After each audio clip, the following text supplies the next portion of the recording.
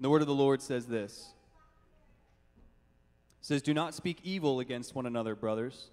The one who speaks against a brother or judges his brother speaks evil against the law and judges the law. But if you judge the law, you are not a doer of the law, but a judge. There is only one lawgiver and judge, he who is able to save and to destroy. But who are you to judge your neighbor?" May we be blessed by the reading of God's word this morning. You may be seated.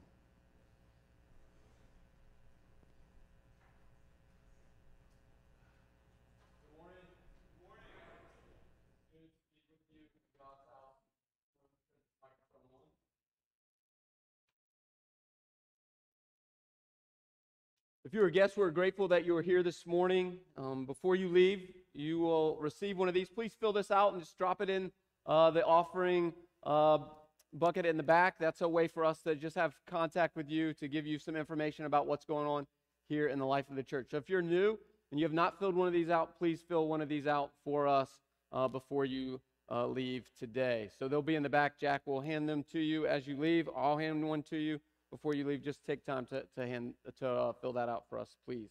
Just 2 announcements, and then we'll jump into God's holy word together. Next Saturday night, here at the church, 4:30 to 8, we will have a family game night. This is a chance for all of us as families of all ages to come together just for a time of fellowship, to play games, board games, card games, ping pong, anything that you want to find enjoyment. That's from 4:30 to 8. We ask that you would bring some finger foods, and then we'll supply some other stuff for you as you come. And then lastly, next Sunday after church, right after church, there's a planning meeting that will help us plan for the rest of the year to get us to Christmas time. So if you are part of a committee head, come with your calendars. We're going to put everything on our calendar so that we as a church have things in order. So please mark your calendars for that. I want to pray over us and for us, and then we'll jump into James chapter 4. Before the service this morning, I was thinking and praying about us and stumbled upon this prayer from Jeremiah Burroughs. Jeremiah Burroughs was a very godly Puritan, and he said this. He said, "Today, God, you've reminded me the distance between you and I.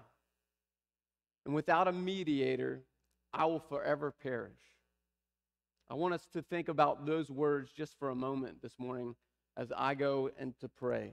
Without a mediator, Christ Jesus, we will perish. May God remind us of just how far we are from Him, and without Christ Jesus, we will ever be that far. That's a prayer of gratitude for us this morning. Let's bow in prayer.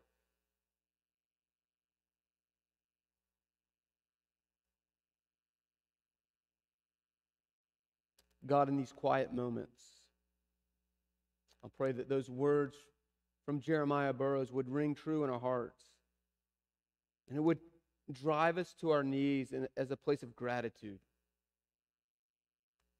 That without the mediator, Christ Jesus, the distance between us and you would never be bridged. No amount of works that I would do or anyone in this building would do would bridge the gap between myself and you.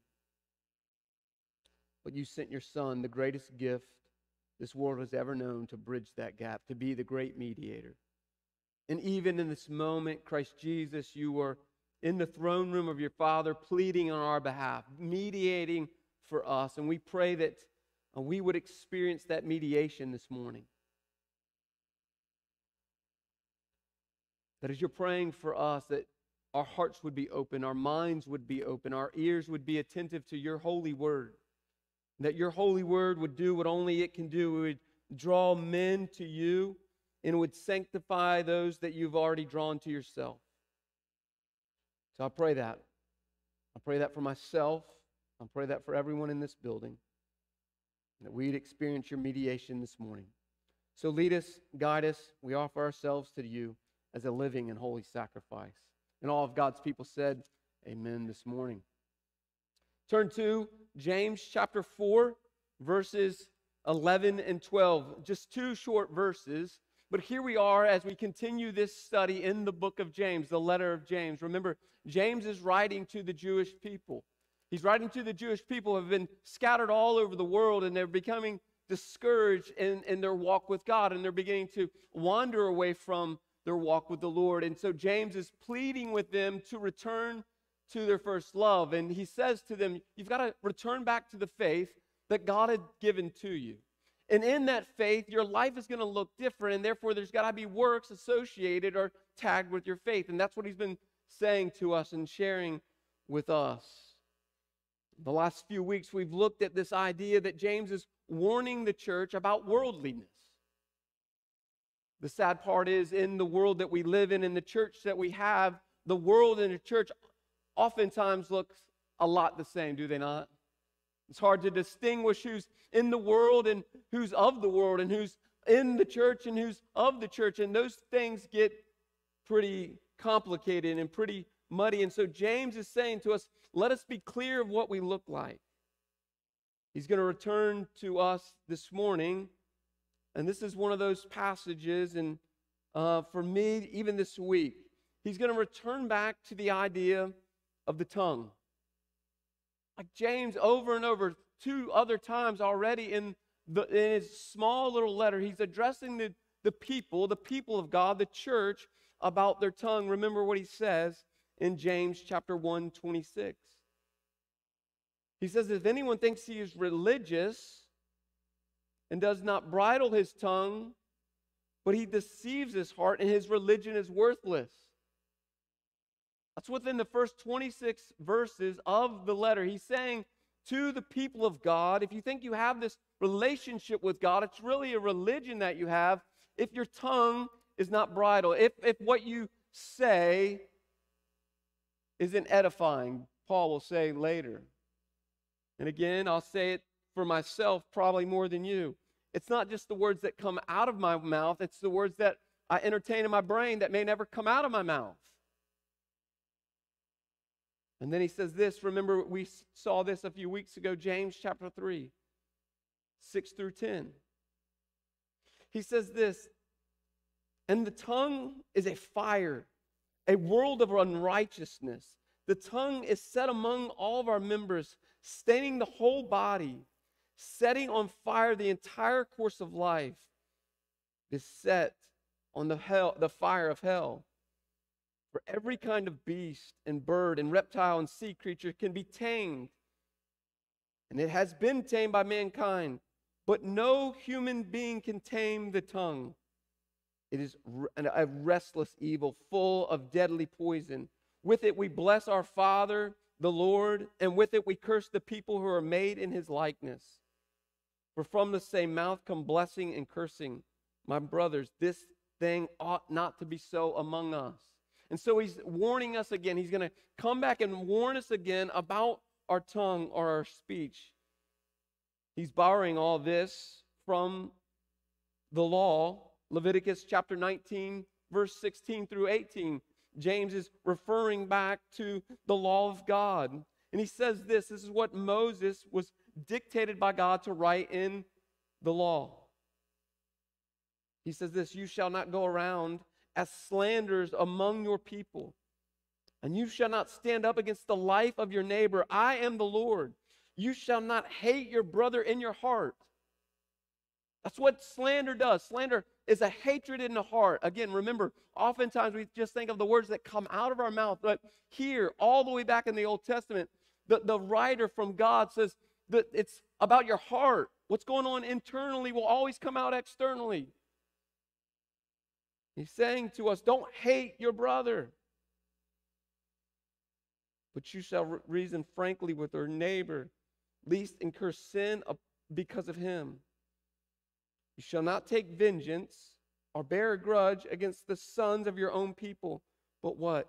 You shall love your neighbor as yourself. That's what Jesus is referring to in the greatest commandment. This is the passage that Jesus himself is referring to. And so James now jumps back into how do we think and speak about one another. I'll read the passage again. He says this, do not speak evil against one another, brothers.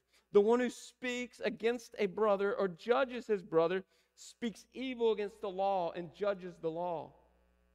But if you judge the law, you are not a doer of the law, but a judge. There is only one lawgiver and judge. He is able to save and destroy. But who are you to judge your neighbor? James is going to say to us in this passage, there's 4 things we must consider when it comes to how we use our tongues. He's going to say, consider first and foremost what you think about others. Then he says, now think about what you think about the law. And then he says, think about what you think about when you think about God. And then lastly, he says, what do you think about yourself? So others, the law, God, and self is what we must this morning sit and ponder. So just take a moment to do an inventory of your own life. Where does slander come into your life? Where do evil thoughts come into your life? And I pray, and my prayer is through the Holy Spirit this morning, He would bring both correction, rebuke, and encouragement in those 4 areas. So let's dive into the text. The first one is this. We must consider how we think of others. This is James chapter 4, verse 11a. He says this, do not speak evil against one another, brothers. The one who speaks against a brother or judges his brother speaks evil against the law. 4 different times he uses words to refer to the church. One another, brothers, brother, and brother. So James, first out of the gate, is not talking to us about how we think of outsiders. He's saying, how do we think about one another in this building? The church. Is there any ill will within the body? Because James is saying to them, there is in your body a slanderous heart against one another.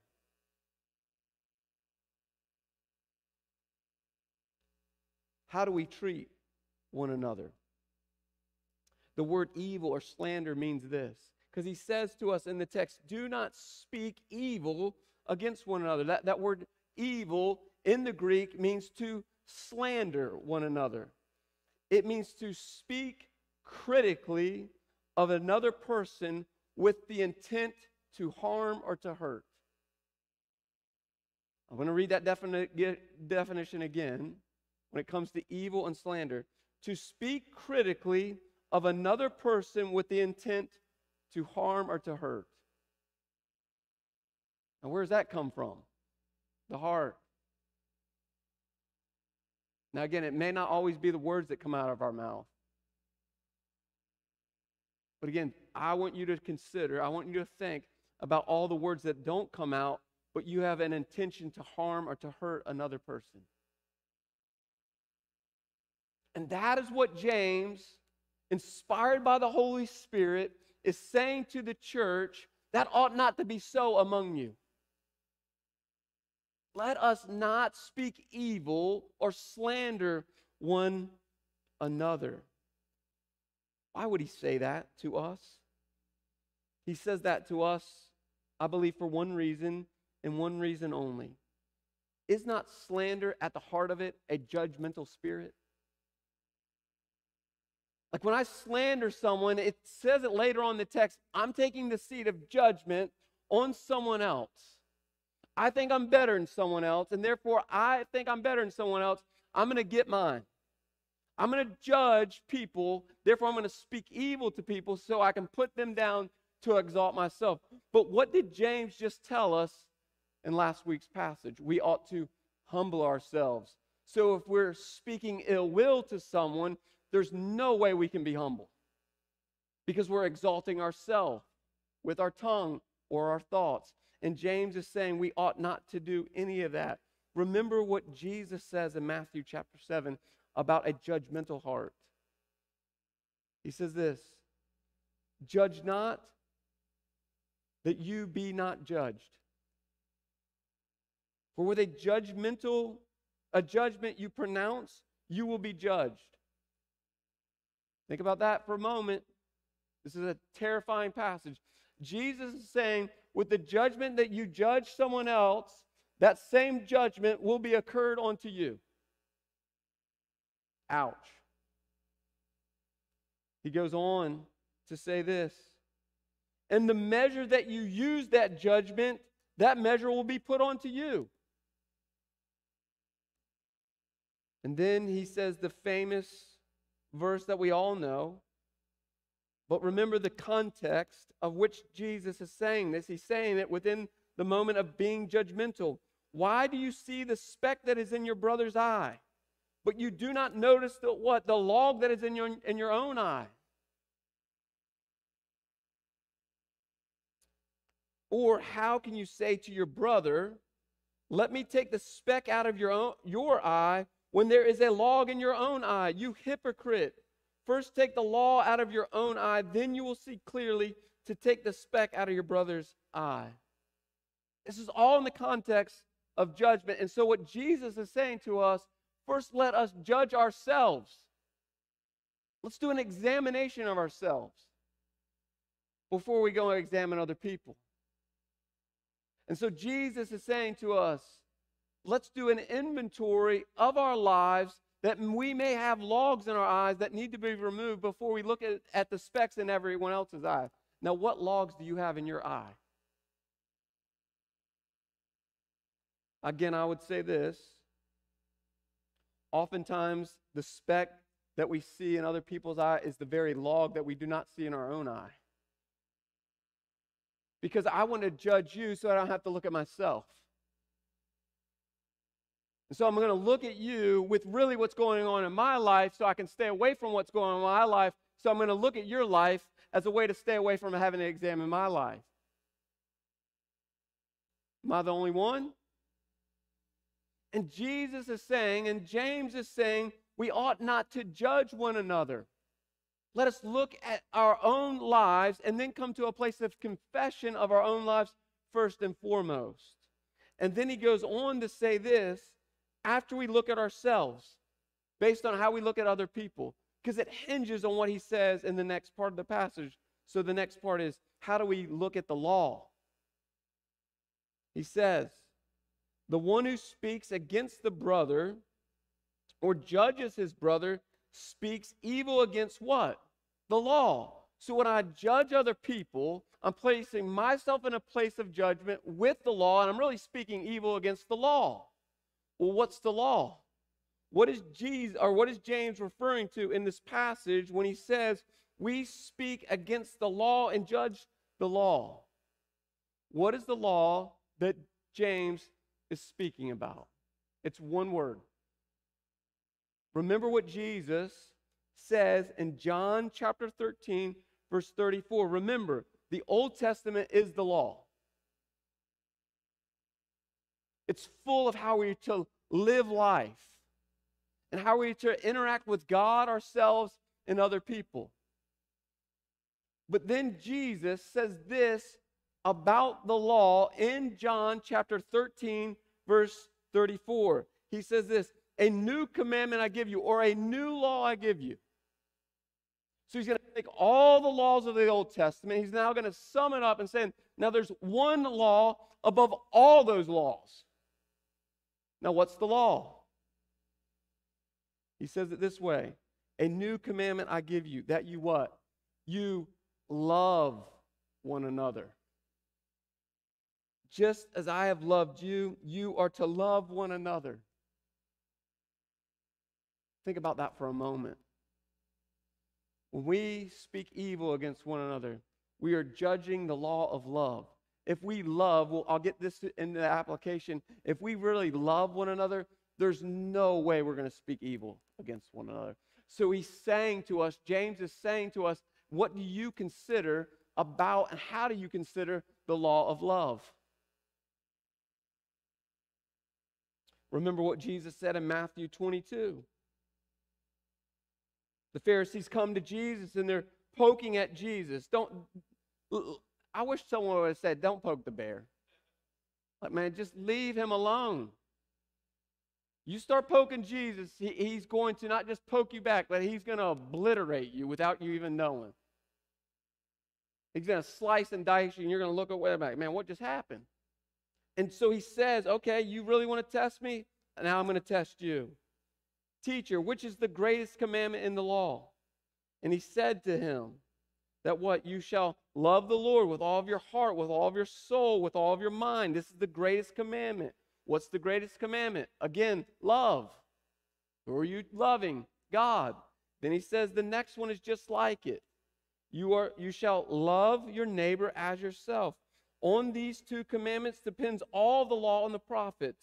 So Jesus is saying the law is the law of love. When we judge, we are not considering the law of love. We are considering the law of a judgmental spirit. And there cannot be harmony without love. Paul says this in Romans chapter 13, verse 8. He says, owe no one anything except one thing. So Paul says, don't owe anyone anything, but if you are to owe one person one thing, what are we to owe that one person? He says this, except that you love each other. For the one who loves one another has what? Fulfilled the law. A couple verses later, he says this in verse 10. Love does no wrong to a neighbor. Therefore, love is the fulfillment of the law. So when we judge people, we're actually judging the law, and we're saying that the law is not good, therefore I do not have to love. But James and Jesus and Paul says everything hinges on the law of love. Do you love the law? Is the law in you? Because if the law is in you, then love will come out of you.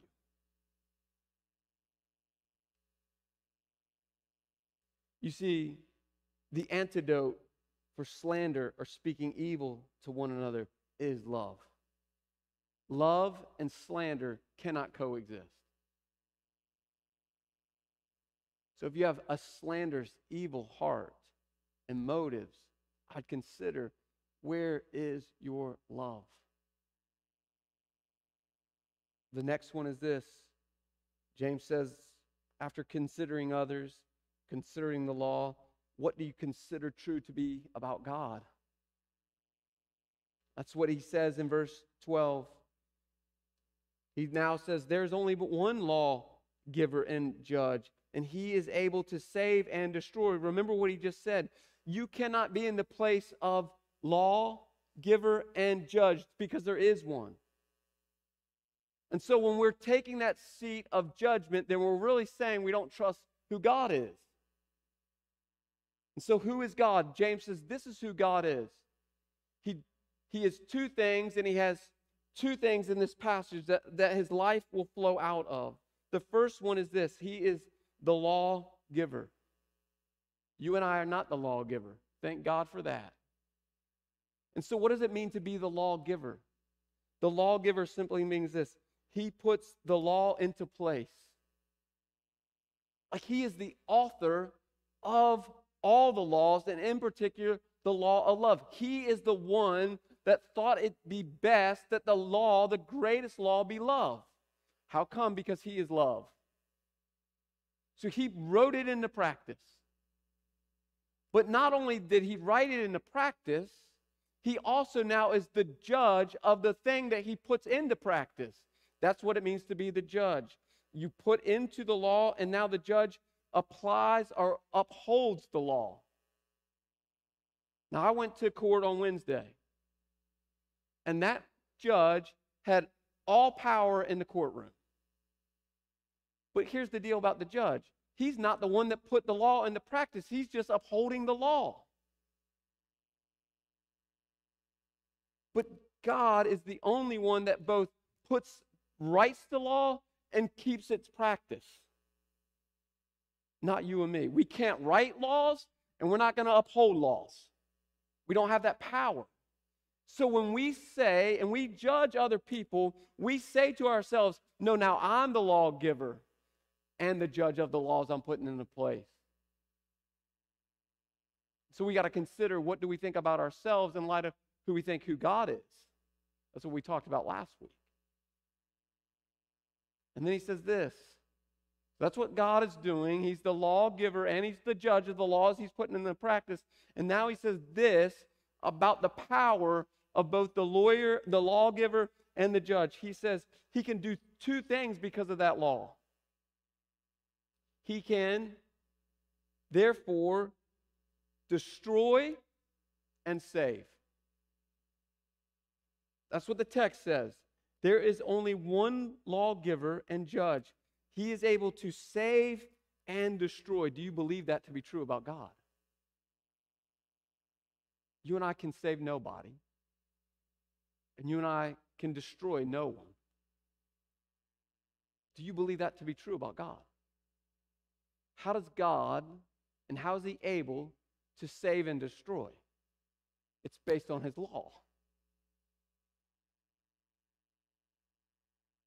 The law says this, that if you act against God and God's people, you will be destroyed. Now, we don't like thinking about God that way. But that is who God is. And how come God is that way? Because God is righteous and just. Thank God we have a righteous and just God who judges. But greater thanks to God who saves. He says, James says, how do you consider God? Do you consider him both the lawgiver and the judge? And do you consider his salvation and his judgment? Because this would be true for all of us if we really started considering who God really is. That he literally can destroy us. And it would be just, holy, and right.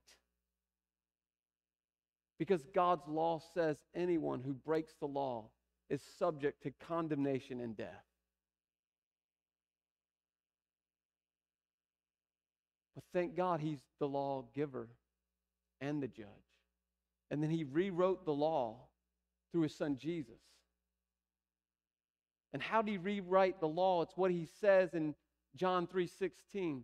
For God what? The greatest law. Love the world. That he gave his only begotten Son, that whoever believeth in him will have eternal life.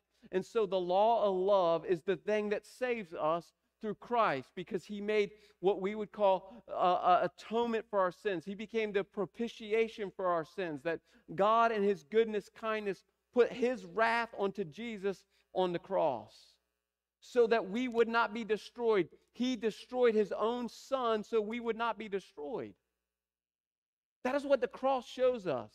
It is the power of the destruction of God through his wrath, poured out his wrath on his Son so that we wouldn't have to. Like the cross is way more than a piece of gold chain you wear around your neck. It is a symbol of God's ultimate love for us. And it's a symbol of God's wrath that was poured out so we would never have to see it, face it, or experience it. That is who God is. God is love. And then he says this in closing. It's what I read and prayed at the beginning. It's what Jeremiah Burroughs understood deeply. He really understood who he was. Because he says this, James, in the last half of verse 12, but who are you to judge your neighbor? That's a self-reflection question. He basically says, who do you think you are? And oftentimes, who do we think we are? Great, the best, God, untouchable. That's not who we are. Paul says it this way in Galatians chapter 6. For if anyone thinks he is something, he's nothing, and he deceived himself. Now I want you to think about yourself and how highly you think of yourself. Because it's with that place that you will then judge other people. I'd never do that. I couldn't do that. I won't do that. I'm better than that. On and on I go. However your brain says it. And then we begin to judge other people because of where we think we've exalted ourselves. So now we're looking down on people and judging people. But the cross reveals to us who we really are. We are sinners apart from Christ. Paul says it this way: before your salvation, you were enemies of God. That doesn't simply mean you don't like God. An enemy is someone who's actively pursuing to kill somebody else. If you're in the military, we got enemies, correct? It's not like, oh man, they're cool over there. Like, they're actively coming against us. That's what it means to be an enemy. That's who you and I are apart from Christ. We are enemies of God. We're not neutral with God. We hate God. And apart from Christ, we will always do that. And so James is saying, remember where you come from. Remember where you'll go without Christ. You see, what's true about all of us, we're one poor decision away from wreaking havoc on our lives and other people's lives. Now, it might not happen overnight, but if I'm headed this way towards Christ, and one day I decide, I don't want to really go that way, I'm just going to do one little step this way, before we know it, we're way off into left field. We're like, what? How'd I get here? Because we thought thought of ourselves more highly than we ought. Which James goes back and says to us in James chapter 4, verse 10. The way that we don't think highly of ourselves is through one word: humility. And what did we say last week? How do we stay humble? We stay humble by staying on our knees, confessing who we are in light of who God is. Who is God? God is love. And He's the lawgiver and the judge of the law. You and I are not. That ought to keep us humble. Like on Wednesday, when I went to the courtroom, I was first terrified and humbled. Because my life was in the hands of who? That judge. It didn't matter what I said or didn't say. At the end of the day, what that judge said or didn't say, he was going to write the script. No matter how fair I thought it was going to be.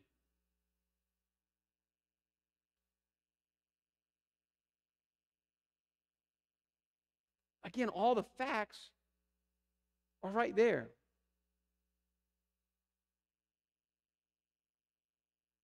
But I had to humble myself and be in submission to the judge.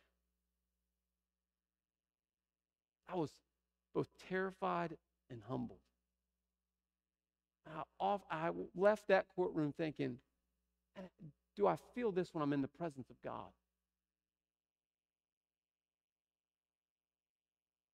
Terrified and humbled. Begging for God's mercy, begging for God's love, begging for God's grace. You see, when we get to that place of humility, we understand God's love. So we won't speak, as he says, evil against one another. So this morning in closing, I ask this: how do you see other people? How do you see the law of God? How do you see God himself? Maybe most importantly out of all of them, how do you see yourself? Let me pray for us this morning.